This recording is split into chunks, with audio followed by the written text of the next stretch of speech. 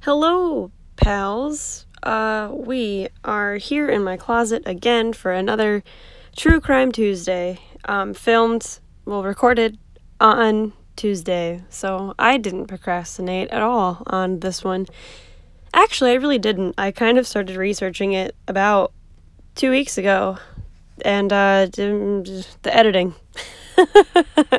There's a lot of information on this, and I wanted to make sure I got it right. So, because this whole thing is basically a massive corrections corner, and so I'm just trying to fix myself. I will preface this with the fact that the following episode will contain more religion in it than I'm used to, because usually the whole rule is of not talking about religion, but the religion of a lot of the people in this case does actually affect what I believe to be the outcome. So, I would just like to say right off the rip that I, myself, am not particularly religious. I grew up in a family with several religious beliefs, Christianity, agnostic, and my mom is actually a pagan. So at the end of the day, I've kind of just chosen not to choose. I'm very open to religion and I'm interested in learning about it, but it is not my cup of tea, which is fine. It doesn't have to be. I do live by one fundamental rule, and that is called don't be an asshole. So I don't care what you do with your life in any aspect, as long as you're A, not hurting anyone, and B, you're not trying to force me or anyone else to do what you're doing. So you don't do any of that, we get along perfectly fine. And I think that's how everybody should live their life. So, you're pro-life, cool. You want to be a devout Catholic, awesome. You're transgender, sweet, do it. I literally could care less. You do you, I'll do me. As long as you don't try to decide my life and my decisions, we can be BFFs till the end of the day, because I literally don't care. Okay. So, with that being said, I'm pretty easygoing on the religious front, and realistically my beliefs don't matter or look to anything, but I guess I'm just saying that I come into this with a very open mind, and it's good to be, I'm not rooting for one side or the other, so I'm very Switzerland on this case. Actually maybe a little bit defensive of the side you wouldn't expect. So today, we are going to be covering wow, what happened there? The Lily Lynn murders. So this is a crime that I had attempted to briefly summarize for a Satanic Saturday, and the problem with that is that this crime really can't be summarized that easily, and I had gotten most of the details wrong, and luckily for me, Douglas Kavanaugh, who runs the Justice for Karen Howell Facebook page, let me know of my mistake and was helpful enough to point me in the right direction of some really helpful information. So, thank you for that. So, in this podcast, I am going to A, correct my previous mistake and might make right by that, and B, spread awareness of something I wasn't even aware of and something that we in the true crime community can use to grow and generally do better. So, as part of the research for this, I rewatched an episode of Occult Crimes that I had seen. To be fair, they do get a decent amount of the unbiased facts correct. So it was a decent research, and if you want unbiased, you're gonna have to dig a little deeper. It's really interesting if you read news articles from the time and then also read statements. The documentary was cool because it had Madonna Wallen in it, which is Natasha's mom. I'll explain that later. But it was actually giving her own testimony. Well, not testimony, it was like her interview, and that was really interesting. She seems like a very interesting woman. Excuse me. So the beginning of everything always starts off with a tragedy, and every single documentary I watched, it's like, on April, blah, blah, blah, blah, blah. We're going to start at the beginning and work our way to that, because there are more victims in this case than just the people who got murdered. So, which sounds weird to say, but there were more than 4 lives destroyed this day, and mostly just from people being in the wrong place at the wrong time with the wrong people. So, let's go on. So to start off, the oldest, on October 13th, 1976, Joseph Risner is born in Hazard, Kentucky. He never knew his biological father and had adopted his stepfather's last name. His family had originally lived in Columbia, Kentucky, but they moved to Georgia when Joseph was in 4th grade. His mother and stepfather separated, and Joseph and his mom moved back to Kentucky, an event that Joseph would say later affected him pretty negatively. He began using marijuana, alcohol, and LSD, and he claimed to have sexual relationships with babysitters at the fresh age of 12. He failed 7th and 8th grade, and by 10th grade, he had kind of gotten his grades together and attended Betsy Lane High School. And in June 1995, Risner joined the Army, but was discharged pretty quickly afterwards after failing a drug test. On May 29th, 1996, Risner had earned his GED and was accepted into the Mayo Regional Technical Center in September of 1996. So his connection to the group was that he was dating Karen Howell, which we'll get there. Dean Mullins was born in Harold, Kentucky in 1978. He had left high school when he was a senior, but had been in the works of acquiring his GED at the time of the incident. He had been working at a grocery store in Pikeville, Kentucky.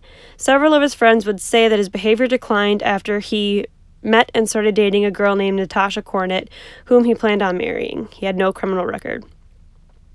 On January 26, 1979, Natasha Wallen, who would become Natasha Cornett, was brought into the world. Her mother was Madonna Wallen, who was married to her husband, Ed, obviously. However, Ed was not Natasha's biological father. Her real father was a local policeman named Roger Burgess. Roger vehemently denied that he was Natasha's dad. Natasha had been born with a congenital heart defect and underwent surgery to repair the hole in her heart when she was only 16 months old. While Natasha was young, Madonna and Ed split up. Madonna became a single mother, raising Natasha on her own in a trailer just outside of Pikeville, Kentucky. So things were hard, things were harder for Natasha and Madonna, but things got harder. Money was even tighter than it had been beforehand. When it came time for Natasha to start school, Madonna sat her down and told her who her real father was, to save her the embarrassment of finding out something that everyone in the town already knew. It was common knowledge that Roger was Natasha's dad, but nobody had told Natasha yet, and Madonna really didn't want her to go to school and have people saying things to her that she didn't even know about. So she broke the news to her. So Roger actually refused to acknowledge Natasha, even after she knew who he was, leaving her with emotional wounds and rejection at a very young age. So there were psychologists who mentioned that, it wasn't like he was just some stranger. He was in her town. They'd run into each other at the grocery store. She knew, and he knew who she was, even though he denied it, and he refused to acknowledge her. So not only did she have a stepdad and mom that or not a stepdad, but I guess kind of a stepdad. Ed and Madonna had divorced and split up, and then she also had a dad that refused to acknowledge her. That wouldn't feel very nice. So, because of all this, it drove Natasha to distrust society, is also what psychologists say about that. In 7th grade, Natasha struggled with anorexia. She lost 30 pounds in 1 month. When evaluated psychologically, it was determined that she suffered from anorexia as well as bipolar disorder. It was suggested that Madonna check her into a mental facility, and so Madonna actually describes this in the documentary, how she took Natasha to the institution under the premise of just checking it out and then left her there. So it's an incident Madonna feels Natasha will always hate her for. I guess she was how mad would you be if your mom was like, let's just go look at this mental facility, and then leaves you there? So obviously that didn't go over very well. On top of that, medical insurance only covered 11 days. So not only was she pissed that her mom left her at a mental institution, but she got kicked out well before she was supposed to be. Like, she probably was still mad from being left there, let alone not dealing with any of her other psychological issues or going to therapy. And then she gets sent back into the real world. And no one in Pikeville knew how to help Natasha. So she was out on her own again, against the advice of medical professionals, but they couldn't do more for her because there was no way to pay for it. So she was prescribed pills to help with her imbalance, but they were very expensive, and Natasha didn't like the way they affected her, saying that they made her feel worse, which I completely understand. So during her freshman year of high school, after feeling alienated from her peers, Natasha dropped out of school. On January 26, 1996, Natasha's 17th birthday, she married her good friend Stephen Cornett in what Madonna described as a, quote, goth wedding. But he ended the marriage 6 months after it started, and Natasha was devastated. In her teens, and especially after her failed marriage, Natasha had a great appreciation for the goth subculture, such as wearing dark clothes and listening to even darker music. She was abusing drugs, for example, heroin, ecstasy, and cocaine, alcohol, and herself, but these were all things she had done since a young teen. So this was a lifestyle she had already began living, but it got, I guess, worse the older she got. She said in interviews that she felt like she could never make her mom happy, and recounted a story of trying to smother herself with blankets when she was 3 or 4. And Madonna admits to getting physical, saying she never hit Natasha with her fists, only with open hands. I don't think that makes it any better. And Crystal, which we'll get to in a second, stated that she distinctly remembers Madonna hitting Natasha with a Bible on one occasion. So Natasha was pegged the ringleader of this group of teens. I don't know if that's because of, in the future, you'll see how her first defense lawyer paints her. It just seemed like she attracted like-minded people, and maybe through her friendship and relationship, she was the one who kind of brought this gang together. I don't know if I'd call her, like, the ringleader, though, per se. She doesn't even know why she was named the ringleader, so I guess we'll never know that answer.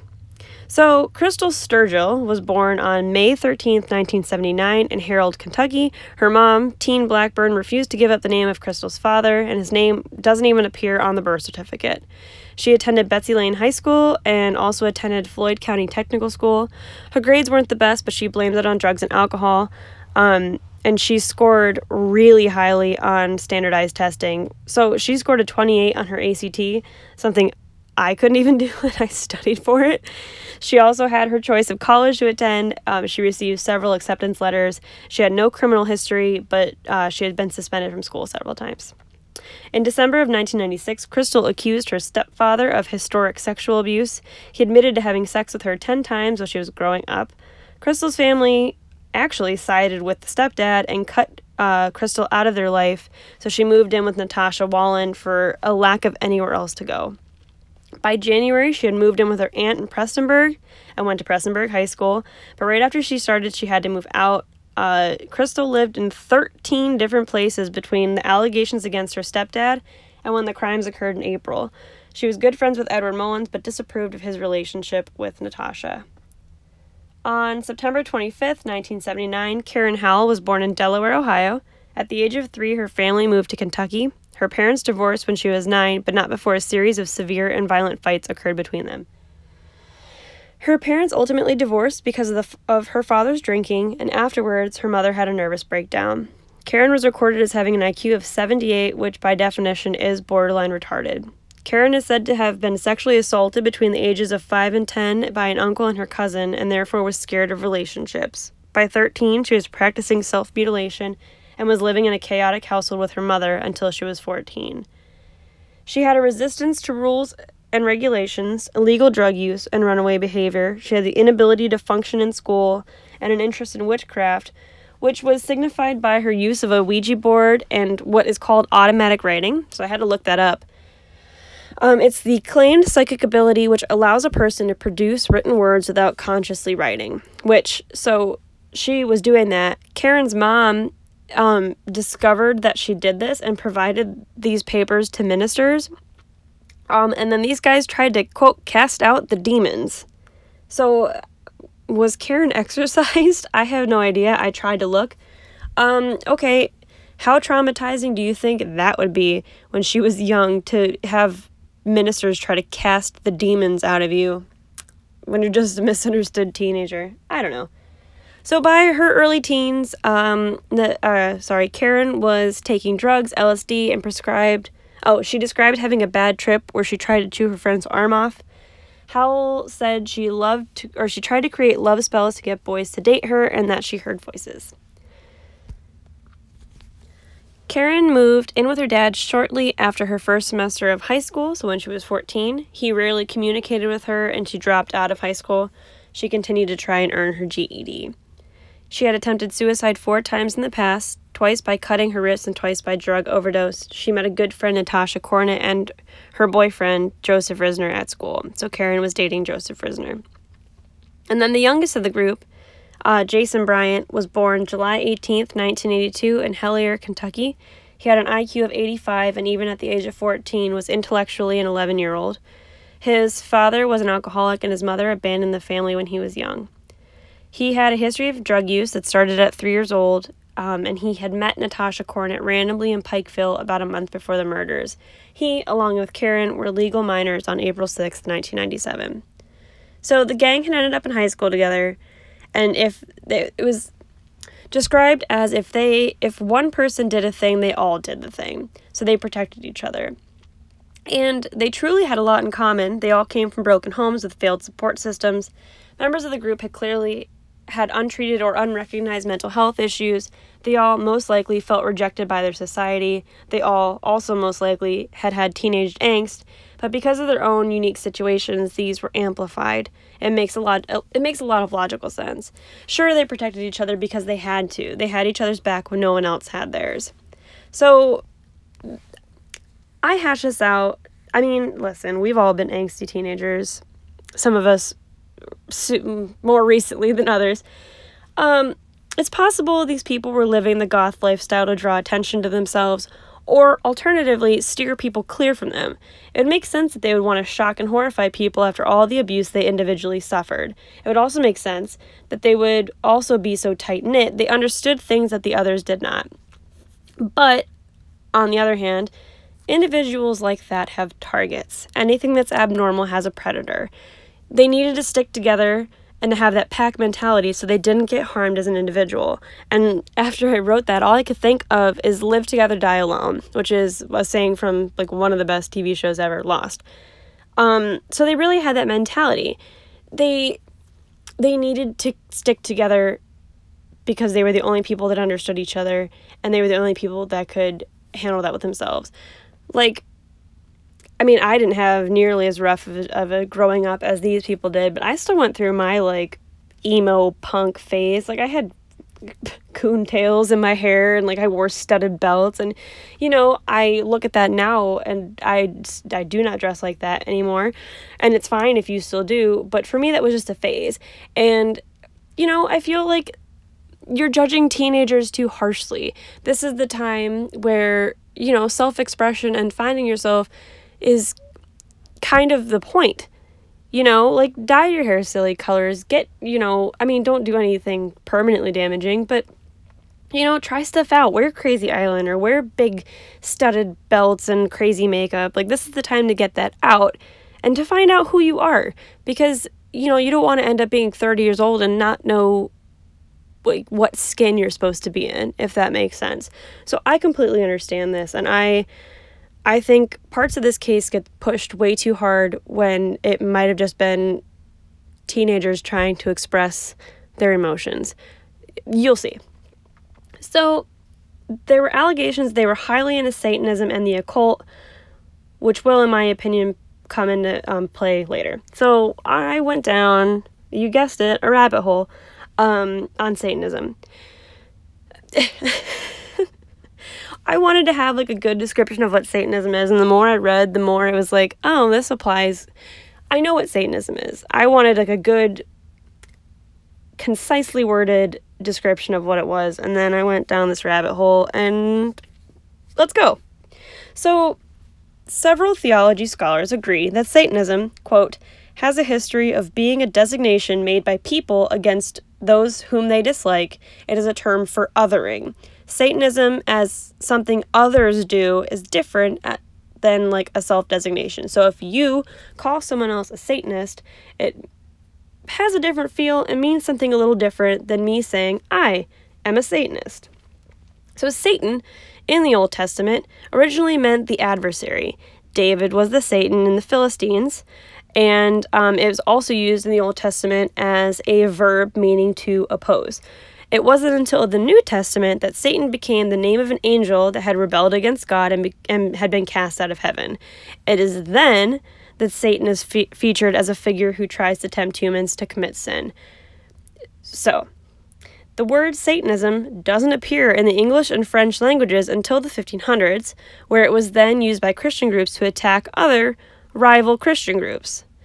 As used in this manner, the term Satanism was not used to claim that people literally worshipped Satan, but presented the view that through deviating from whatever the speaker or writer regarded was the true variant of Christianity, they were regarded as essentially in the league with the devil. So if you don't believe in my version of Christianity, even though you're still Christian, you're a Satanist.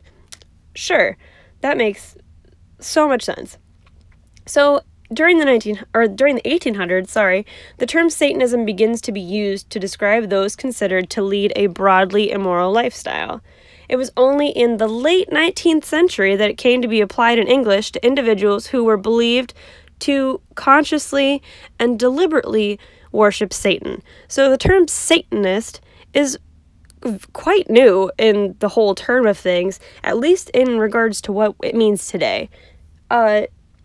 So I thought, that seemed kind of funny that as being that's like the journey of Satanism, and they're calling these teens Satanists.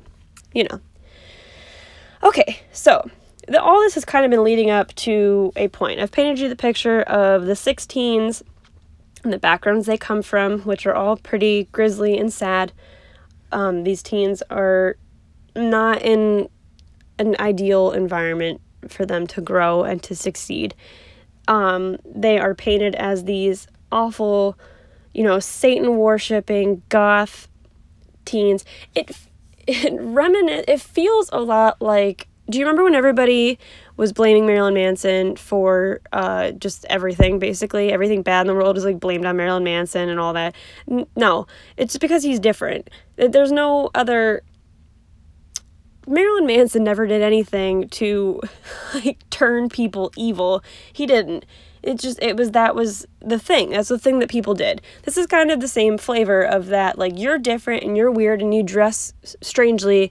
I don't understand you and I'm scared of you, is very much this, what we're building up to. So, the teens were obviously marginalized by their hometown. They were ostracized and made fun of. They came up with a plan to get away. They were going to go to New Orleans. Understandable. Get the hell out of your rural Kentucky town. It's not going to end well for you if you get out. Cool. I support that. They chose New Orleans because after Natasha's husband left her, she and her friend traveled to Lexington to find him, but they didn't succeed in finding him, so this road trip turned into the girls going to New Orleans, where they stayed for a month. They slept in abandoned houses and hung out with gutter punks, which I thought was a dirty word. I still feel like that's probably a dirty word. But if you Wikipedia that word, it means a homeless person or transient that displays characteristics associated with the punk subculture. Sounds dirty still. Natasha and her friend took part in drug use, predominantly heroin, and also visited a tarot card reader, which supposedly told Natasha something along the lines of, "You're going to do big things." So Natasha fell in love with New Orleans, the vibe she got from there, the people she really liked, and she thought it could offer them a good escape from their godforsaken hometown. Understandable. So, on April 6, 1997, they went into action. So, they had stolen money for the trip. They also had 2 stolen guns, a 9mm and a pistol. One had been stolen from Karen's dad by Jason Bryant. The other came from a friend of Dean Mullins. The car they were driving was a Chevy Citation taken without permission from Joe Risner's mom. They had guns, they said, because their ideal plan was to, at some point, carjack another car. So, shortly after leaving Pikeville, they realized Risner's car wouldn't sustain a long trip. It was also tiny and cramped, so they were going to steal a car from a parking lot or a dealership. Cool. So, they stopped at a rest stop along I-81 outside Baileyton, Tennessee, which is about 125 miles away from Pikeville, and the trip to New Orleans was almost 800 miles in total. So, they literally had done about 1/8 of the trip, and they were already stopping for a break because they couldn't handle being in the car that long. I'm assuming. So now we enter the stage, the Lillylid family. So Vidar is the father. He's 34. His wife is Delphina. She's 28. Tabitha is their daughter. She's 6, and they have a 2-year-old son named Peter. Vidar was from Bergen, Norway. He moved to the United States in 1985, and in 1989 he married Delfina Zelaya, who was the first-gen Honduran American who was born in New York City. So the couple were Jehovah's Witnesses, which we'll talk about later, and their connection, that was how they met. They were both Jehovah's Witnesses. So the Lily Lid family was at the rest stop along I-81 just outside of Baileyton, stretching their legs and having a picnic. They are returning from a convention to their home located in a suburb just outside of Knoxville. So they were over an hour away from home, just about an hour away from home. So Vidar, being such a wonderful man, saw the troubled teens and approached them outside the bathroom at the rest stop.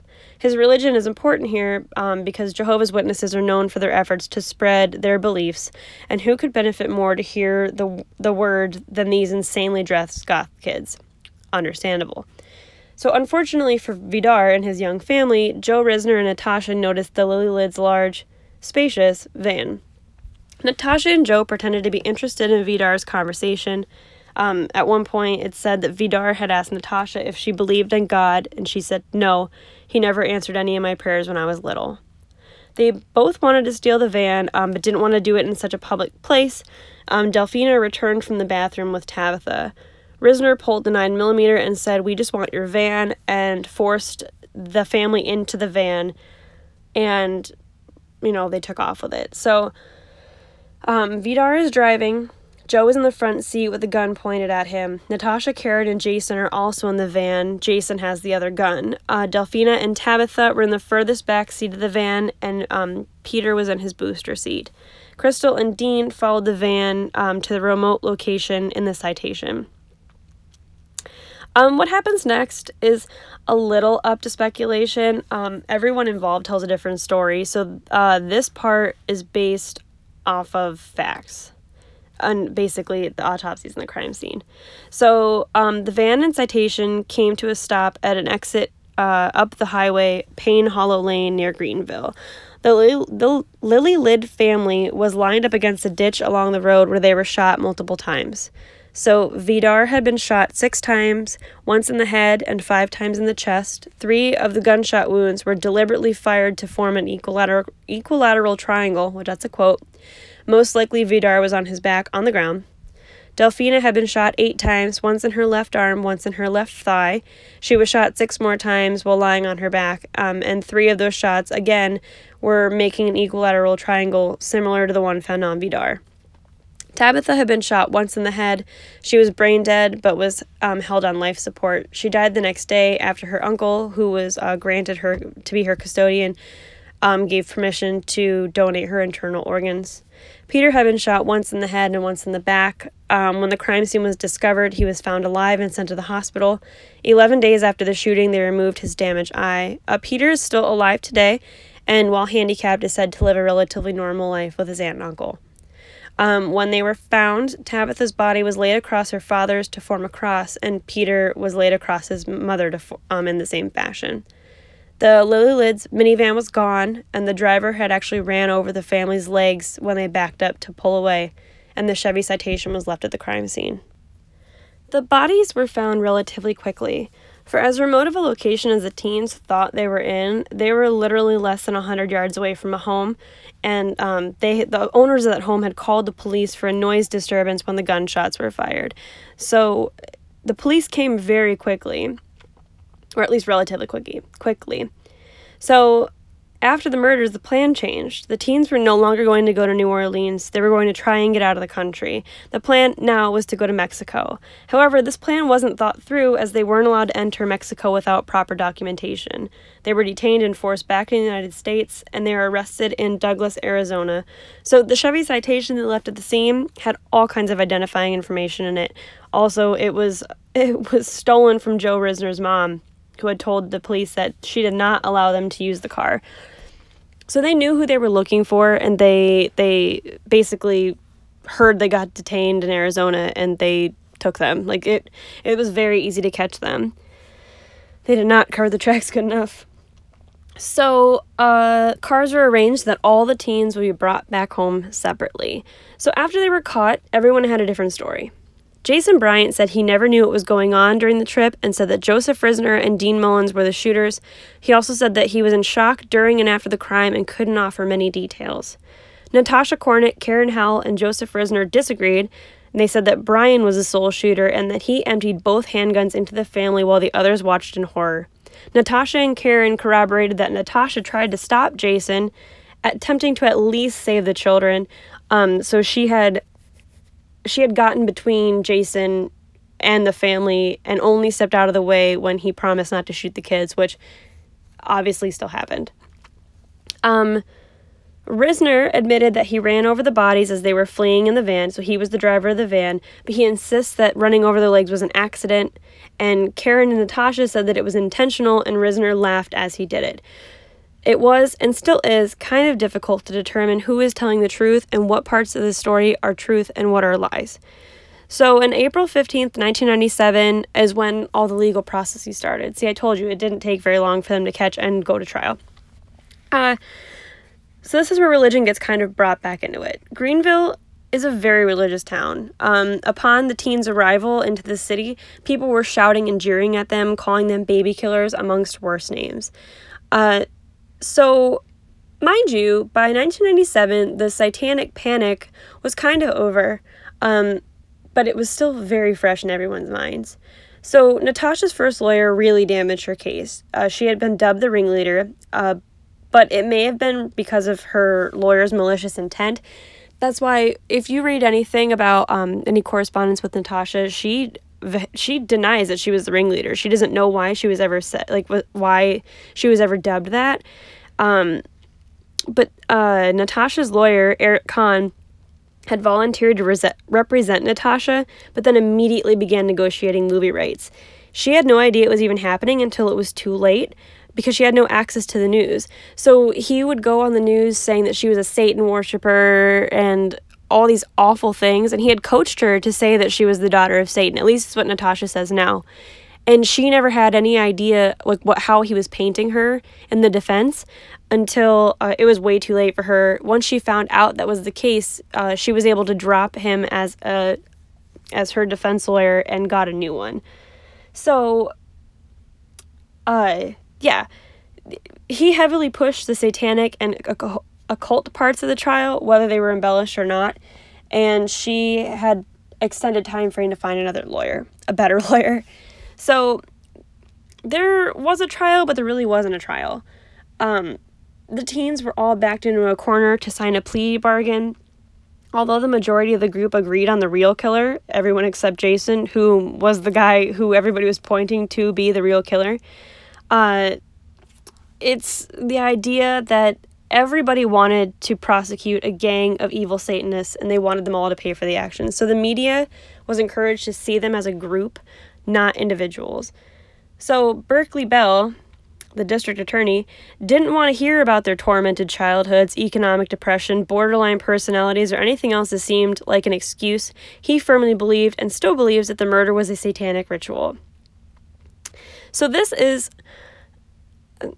they had an interview with this woman named Kennetta Pratt she's a criminal investigator. She was on the Occult Crimes, TV show. Cool. So while I was watching this, I literally had to pause it because I wanted to start yelling at her. Okay, so like I had said previously, my mom is pagan, so she believes in all of that. Cool. So I kind of have a familiarity with the symbolism and that. Cool. So she goes off on some tangent saying that the bullet marks from... Okay, so if you remember... I'm about to go on a rant even though I told myself I wouldn't do this. So if you remember, Delphina and Vidar had 2 equilateral triangles shot into them, okay? So this Kennetta Pratt woman says that if you put them into a computer system, you can tell that they are nearly perfect, geometrically perfect equilateral triangles. I don't know how you do that when you're shooting somebody, but sure. Okay. She says that if you put them in a computer, the 2 perfect equilateral triangles come together to, quote, form a pentagram. Now, I'm going to let you think about that for a second. And I'm going to remind you that a pentagram is a 5-pointed star surrounded by a circle. How do 2 equilateral triangles make a 5-pointed star? That is a Star of David, you dum-dum. That's not even, you're trying to make this satanic, and that's not even the case. Either that or the kid who did it is stupid. That does not make a pentagram. And even the symbol of Satanism is an inverted pentagram. Listen, so no, that's not right. It's a Star of David. So one of these people, either Kanetta, you're dumb, or the person who shot those into those people is dumb. One of them's dumb. I don't try to make a connection to Satanism if you're talking baloney right now.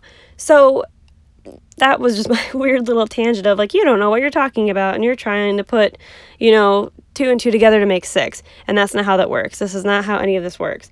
So our boy Berkeley Bell believed that the evidence mounted against them. So Natasha had an upside down cross spray painted in her bedroom. And, like, everything was coached by her lawyer, the daughter of Satan, that she owned books on witchcraft. And I think this guy is just really scared of something he does not understand. Okay, I mean, shoot, I have books on witchcraft. Does that mean I practice witchcraft? No. I also own a Bible. Does that mean I'm Christian? No. You're allowed to own books and not be sent to prison for the rest of your life for murder. Okay. Just clarifying that you can own whatever books. It is 2019. You can own whatever books you want to own. Nobody can stop you. There's books. So the fact that he's like, well, she owned a book on witchcraft, she's the devil. Like, that's not how that works. All right.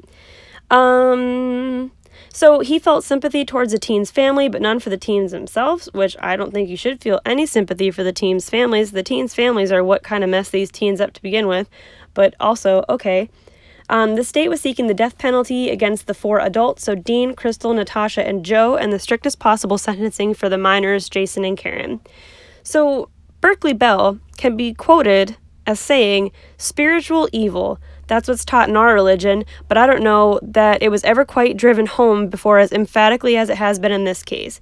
So let me just remind you, separation of church and state. So it doesn't matter how you feel religiously about these people, that should not come into your judgment of this crime.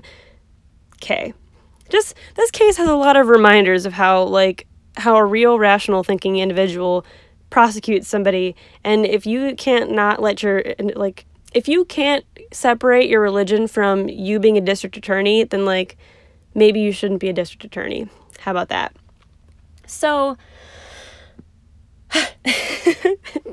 I feel very strongly about just be open-minded. It doesn't matter how religious you are, but you should at least be open-minded to other people. I don't think it's like the Salem witch trials. You're scared of something you don't understand, so how many people are you going to kill and punish for something they're not even doing, but you just don't understand and you don't like them? It doesn't make any sense. Let's not repeat history. So, because the majority of the group was facing the death penalty, when a plea deal was offered, it was quickly accepted. The deal was that the whole group would plead guilty to first-degree murder and waive their rights to a trial, and good old Berkeley Bell wouldn't seek the death penalty. The caveat to this was that all of them had to agree to the deal, and they did. So all 6 were sentenced to life without the possibility of parole, convicted for felony murder as participants in felony kidnapping and carjacking that resulted in 3 murders and an attempted murder. So they all got 3 life sentences plus 25 years. And I don't remember who said it, but the quote is, "It doesn't matter who pulled the trigger because they're all complicit by being there," which I don't necessarily agree with. I think, as I said before, it's 5 people, 5 of those people didn't pull the trigger. At least 4, in my opinion. And these people are being prosecuted and they're going to spend the rest of their lives in jail for being in the wrong place at the wrong time. I don't think that's fair. I feel as though, yes, these kids were goth and outsiders, whatever, but that community pushed the Satanism thing way harder than it needed to be. And it's, in my opinion, almost like they needed to tell themselves that these kids were dirty, evil Satanists and goths, so that they didn't have to think of, they didn't have to deal with the guilt of putting several, probably mostly innocent kids in prison for the rest of their lives. I guess whatever, you have to tell yourselves to sleep better at night, you do you, I guess, but that's on your conscience, and that's karmically what'll come back to you. So really the injustice of this case is astounding. It seems that, as I said, 5 of those people didn't pull the trigger and then became guilty by association. They may have at the time been scared into taking the plea bargain, obviously, but if they had a more fair trial, some of those individuals could probably be out of prison today. And I mean, I know for a fact, I read that Natasha has been trying to get, she literally just wants a fair trial. She wants to go on trial again and try to redo it better. And somebody had asked her, well, what would you do if they reinstated the death penalty? And she was more or less like, that's a chance I'd have to take. I mean, I wonder how it would have hashed out if they could have all been tried separately. I know the death penalty was on the table, but I think I know the defense, they were young, and I think the defense attorneys really pushed them in that direction, but had they been less scared and everything, kind of took its time and they really did go through the trial, I wonder who would have been found, guilty, and I don't know if any of them would have, suffered from the death penalty at the end of the day, but, who knows? So, that, my friends, is the Lily Lyd murder. Well, the Lily Lyd murders. And as you can see here, I feel strongly there are more victims than 4 in this case. And maybe someday, they'll get hashed out and maybe we'll get justice for some of these people who are wrongly in prison. With that is my crime for this week. And cheers and happy True Crime Tuesday.